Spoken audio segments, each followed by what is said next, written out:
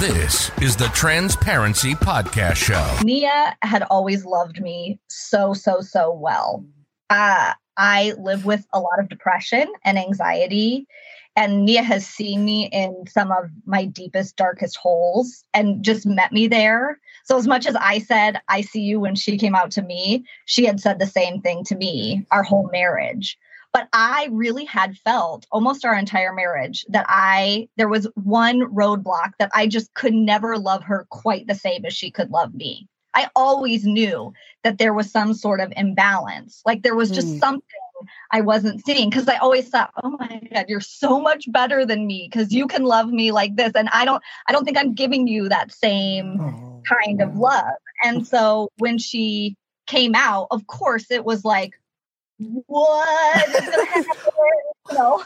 And there was a lot of like internally, externally, I'm like, okay. Right. Internally, I'm like, oh my God. Yes, certainly.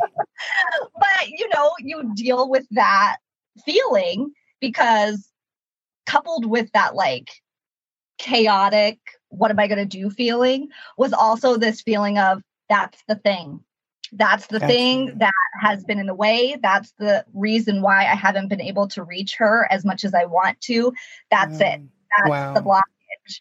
And so it was like a key that unlocked a deeper relationship for me with her.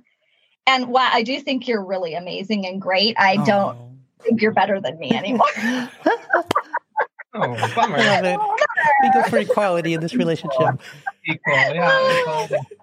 Oh, I love that. That's so beautiful, because I know there's many of us that have stories like mine where we had a great marriage and but our spouse was just not able to be on this journey with us.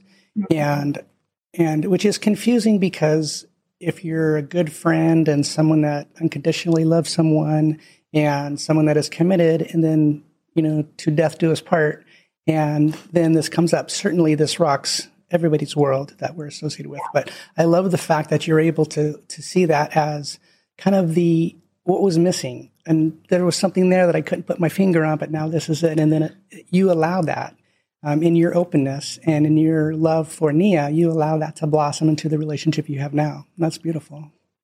Yeah, I don't think resistance was futile. Yeah, right. Couldn't really have a choice. But I do want to say too, I think that what helped me also is that I did not have a good idea of my own sexuality. Nia is the only person I've ever kissed. She's the only person I've ever been with.